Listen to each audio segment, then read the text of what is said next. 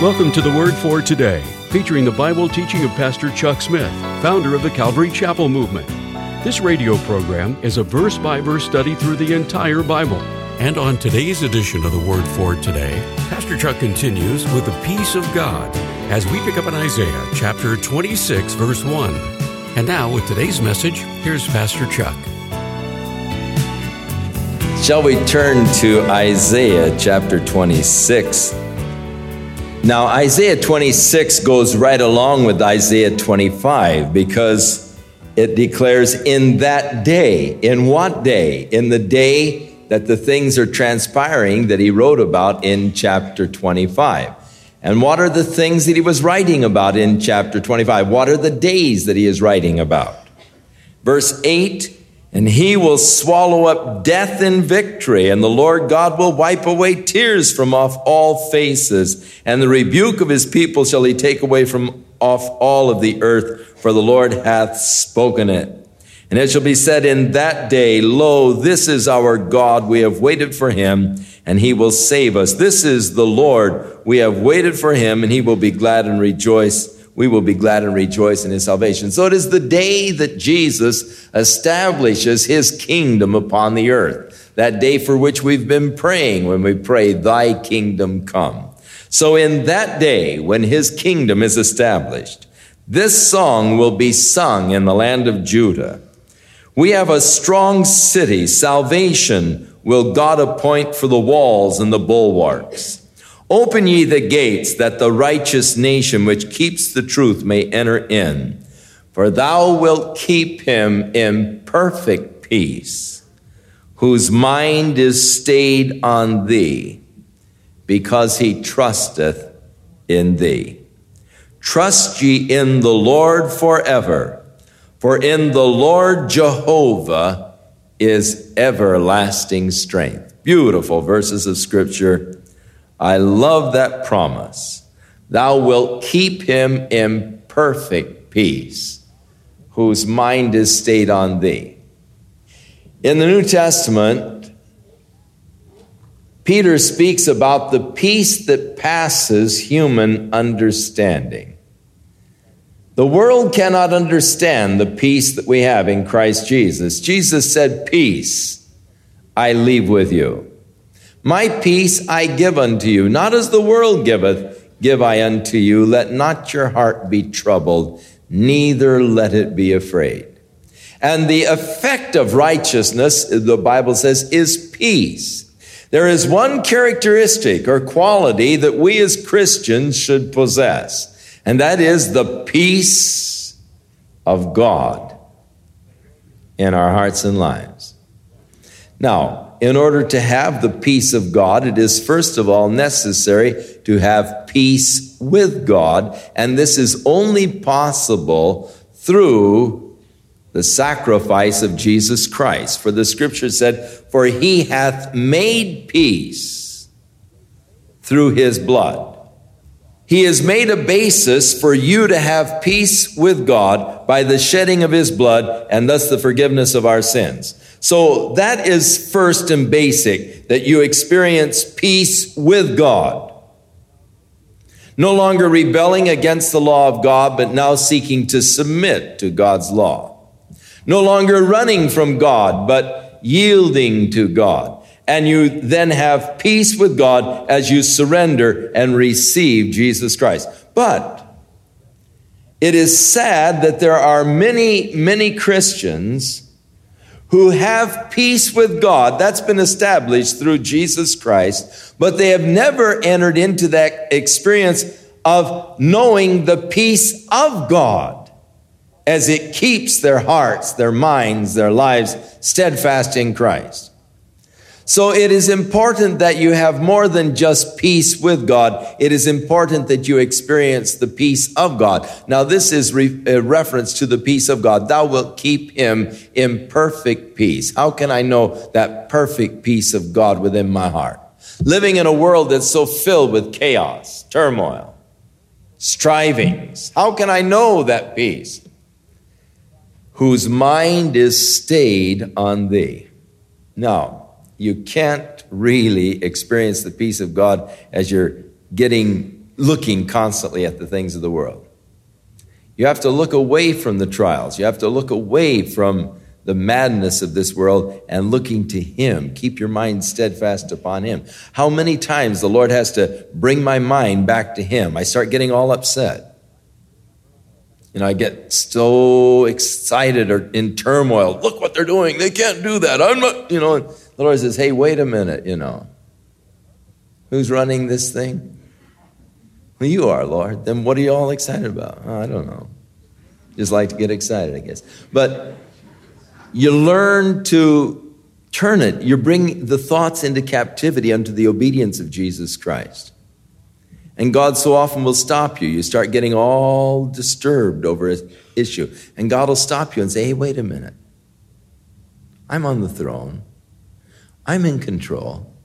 And as your mind is turned then towards Him, then the peace of Christ begins to fill your heart and fill your life. Oh, this is such a glorious experience, the peace of God, that perfect peace, that complete peace.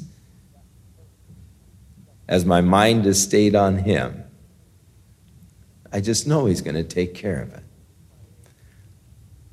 it. So many, many times, the Lord reminds me that this is His church. Problems will come up.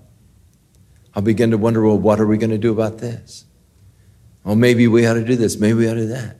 And the Lord will speak to me and say, whose church is it? I said, it's your church, Lord. He said, then just leave it alone. Let me run it. It's my church. Don't worry about it. I'll take care of it. All right. How easy can it be to pastor His church? If I was trying to pastor my church, I'd go absolutely wild. It would be impossible. But it's His church. And as long as I remember that, I'm in good shape. When I forget it, then I really start in a tailspin until the Lord reminds me, whose church is it? And we need to remember that. Thou wilt keep him in perfect peace, whose mind. It's His ministry, it's His work.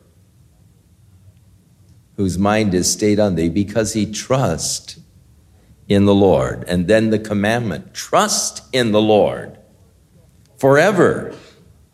For the Lord Jehovah is our everlasting strength. For He brings down them that dwell on high. The lofty city He layeth it low. He layeth it low even to the ground. He bringeth it even to the dust. The foot shall tread it down, even the feet of the poor and the steps of the needy. The way of the just is uprightness. Thou most upright dost weigh the path of the just. Yea, in the way of thy judgments, O Lord, have we waited for thee. The desire of our soul is to thy name and to the remembrance of thee. For with my soul have I desired thee in the night. Yea, with my spirit within me will I seek thee early. For when thy judgments are in the earth, the inhabitants of the world will learn righteousness. So he begins to speak of the judgments of God. Now he looked forward to the kingdom age, the glorious day of the Lord. In that day, the perfect peace that we will experience. But before that day of the Lord does come, there is coming a day of judgment, God's judgment upon the earth. And when God's judgments are upon the earth, the inhabitants of the world will learn righteousness. God is going to bring down in judgment those that dwell on high. And so he declares, let favor be showed to the wicked. And this isn't a request, it's actually just saying, if you show favor to the wicked, yet they will not learn righteousness. In other words, people, it seems, do not really grow so much in good times as they do in bad times. It seems that when people are blessed, when a nation is blessed, that they forget God. They no longer call upon the Lord. But when hard times begin to come, then people are turning to the Lord. It's so easy to trust in your material prosperity. It's so easy to look at a nation that is strong and prosperous and say, well, look at what free enterprise has done for the United States. And begin to attribute the blessings of God to certain attributes of our nation. Our nation is strong, our nation is powerful, our nation is great because God made it strong and powerful and great, not because we have some superior system to the rest of the world. It isn't a victory of democracy over a dictatorship. And we make a mistake when we look to the characteristics of free enterprise or other things and say, well, that's why our nation is strong. Now, in the time of favor, in the time of blessing, the wicked really don't think about God. They don't turn to God. But it's in the time of adversity, when thy judgments are in the earth, the inhabitants of the world will learn righteousness. So let favor be showed to the wicked. That doesn't mean, that isn't a prayer. Let favor be showed. Like that verse of scripture, spare the rod and spoil the child. My son thought that was a commandment. And when I started to use the rod, he said, but the scripture says spare the rod and spoil the child. But that's a statement. If you spare the rod, you're going to spoil the child. It isn't something that, it's not a commandment, something you're supposed to do. It's a statement of what will happen if you spare the rod. And so here, this is just a statement. If favor is showed to the wicked, he will not learn righteousness. In the land of uprightness, he will deal unjustly and will not behold the majesty of the Lord. He'll fail to see the glory of God. He won't maintain righteousness. Lord, when thy hand is lifted up, they will not see, but they shall see and be ashamed for the envy at thy people. Yea, the fire of thine enemies shall devour them. Lord, thou wilt ordain peace for us, for thou also hast wrought all our works in us. O Lord our God, other lords beside thee have had dominion over us, but by thee only will we make mention of thy name. Now, this is Israel speaking to the Lord concerning God's dealing with Israel. When God's judgments came in the land, he taught the people righteousness. In the time of their prosperity, they forgot God, they turned their backs on God, and they were devoured by their enemies. Now, they are saying, Lord, other lords beside thee have had dominion over us. They had been ruled over by other nations. Other forces had come in. But by thee only will we make mention of thy name. For these nations that once ruled over us are dead. They shall not live. They've ceased. They shall not rise. Therefore hast thou visited and destroyed them and made all their memory to perish. That is the nations that once lorded over Israel. Now, there are some people who use this particular verse to teach the annihilation of the wicked, that God is going to ultimately just annihilate them all. There are other scriptures which would seem to indicate otherwise, especially those in the Gospels, the references that Jesus Christ made to Gehenna. Thou hast increased the nation, O Lord. Thou hast increased the nation. Thou art glorified. Thou hast removed it far unto all the ends of the earth. Lord, in trouble have they visited thee. They poured out a prayer when thy chastening was upon them. So in the time that God began to chasten them, they turned to God. They began to pray. And like as a woman who is in travail, drawing near the time of the delivery of a child, and she cries out of her pangs, so we have been in thy sight, O Lord. We have been with child We have been in pain. We have, as it were, brought forth wind. We have not wrought any deliverance in the earth, neither have the inhabitants of the world fallen. Now God responds to them and declares, thy dead shall live. With my dead body shall they arise. Awake and sing, ye that dwell in the dust, for the dew is as the dew of herbs, and the earth shall cast out her dead. Now, this verse is difficult of understanding, and that is why the translators have added some words which are written in the italics. But those words that are in italics are words that the translators have added in order to try to bring some understanding to this particular scripture. As God is responding and saying, thy dead, the translators have added men, shall live, and they've added together with, my dead body shall they arise. Awake and sing, ye that dwell in the dust. For thy dew is as the dew of herbs, and the earth shall cast out the dead. Now, when Jesus died upon the cross, he descended into hell. This is what the scriptures declare to us in Acts, the 2nd chapter. For the promise of God was given to him, thou wilt not leave my soul in hell, neither will you allow the Holy One to see corruption.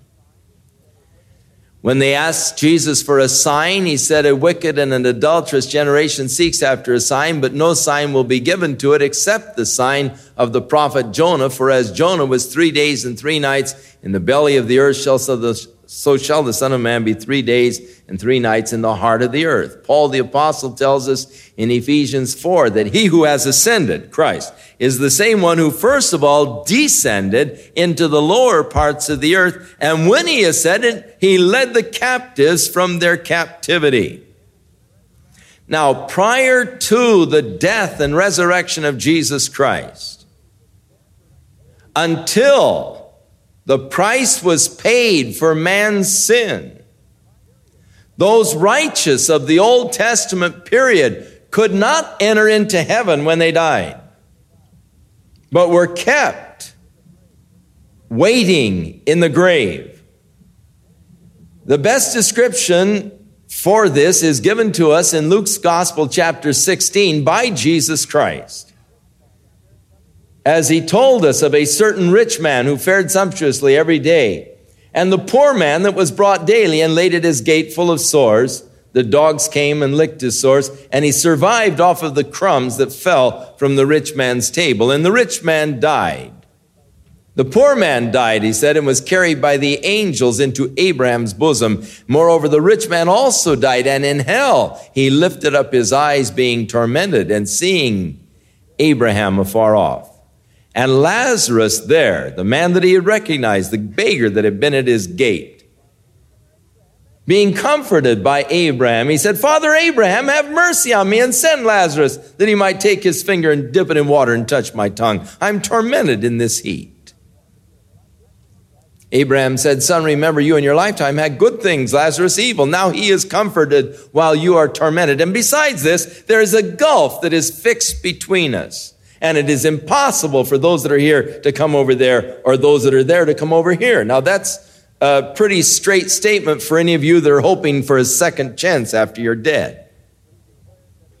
Jesus declared that it was an impossibility to cross that gulf once you were dead. And so he said, I pray you then, if he can't come to me, send him back that he might warn my brothers. I don't want them to come to this horrible place. And he said, they have Moses and the prophets, and if they won't believe Moses and the prophets, neither will they believe if one should come back from the dead. So Jesus describes to us what hell was like, the grave, Sheol, Hades. Now, when Jesus died, he descended into Sheol, or Hades. And there he preached to those souls that were being held in prison. But here in Isaiah chapter 59 or chapter 61, a prophecy concerning Jesus Christ declares, "The Spirit of the Lord God is upon me, because the Lord hath anointed me to preach good tidings to the meek. He has sent me to bind up the brokenhearted, to proclaim liberty to the captives, and the opening of the prison to those that are bound." Those that were bound in the grave, in the prison, he proclaimed liberty to them. So when he ascended, he led the captives from their captivity. You see, we are told that those men of faith in the Old Testament all died in faith, but they did not receive the promise of resurrection. God having reserved some better thing for us, that they, apart from us, could not come into the completed state. So Abraham and all of those of the Old Testament, believing, died in faith. But yet, because their sins were not put away, they couldn't enter into the heavenly scene. It took the sacrifice of Jesus Christ to put away sins.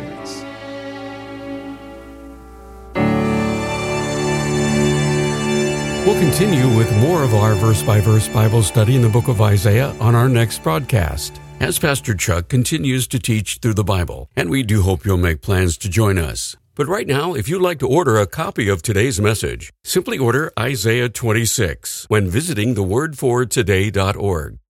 And while you're there, be sure to browse the many additional biblical resources by Pastor Chuck. You can also subscribe to the Word for Today podcast or sign up for our email subscription. Once again, that's thewordfortoday.org. For those of you wishing to call, our toll-free number is 1-800-272-WORD, and our office hours are Monday through Friday, 8 a.m. to 5 p.m. Pacific Time. Again, that's 1-800-272-9673. If you prefer to write, our mailing address is The Word for Today, P.O. Box 8000, Costa Mesa, California, 92628. And now, on behalf of The Word for Today, we'd like to thank all of you who share in supporting this ministry with your prayers and financial support. And be sure to join us again next time as Pastor Chuck continues his verse-by-verse study through the Bible. That's right here on the next edition of The Word for Today. And now, once again, here's Pastor Chuck.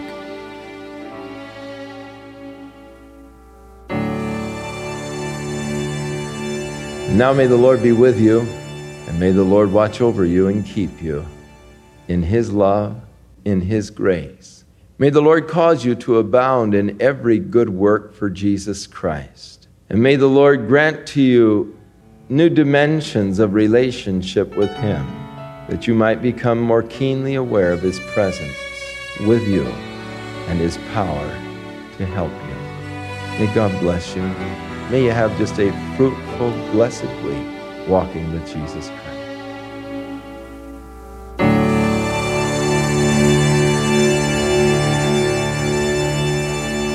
This program has been sponsored by Calvary Chapel of Costa Mesa, California. Sometimes it's difficult to celebrate the holidays like Christmas or New Year's Eve because of a recent death in the family or a sudden tragedy that's happened. And it's in times like this that we want to be used by God to bring encouragement, hope, and most of all, love to our family and friends who are going through a hardship. That's why I'd like to tell you about a book by Chuck Smith called When the Storm Hits. I'm amazed when I read this book that it's able to encourage and strengthen a person and persuade them to look to Jesus and not at their problem. It encourages us to be patient, not to lose hope, and when the storm hits, to get anchored on Jesus, the rock, and don't let go. To order a copy of Chuck Smith's book, When the Storm Hits, please call The Word for Today at 800-272-9673, or you can visit us online to read a preview of the book by visiting thewordfortoday.org.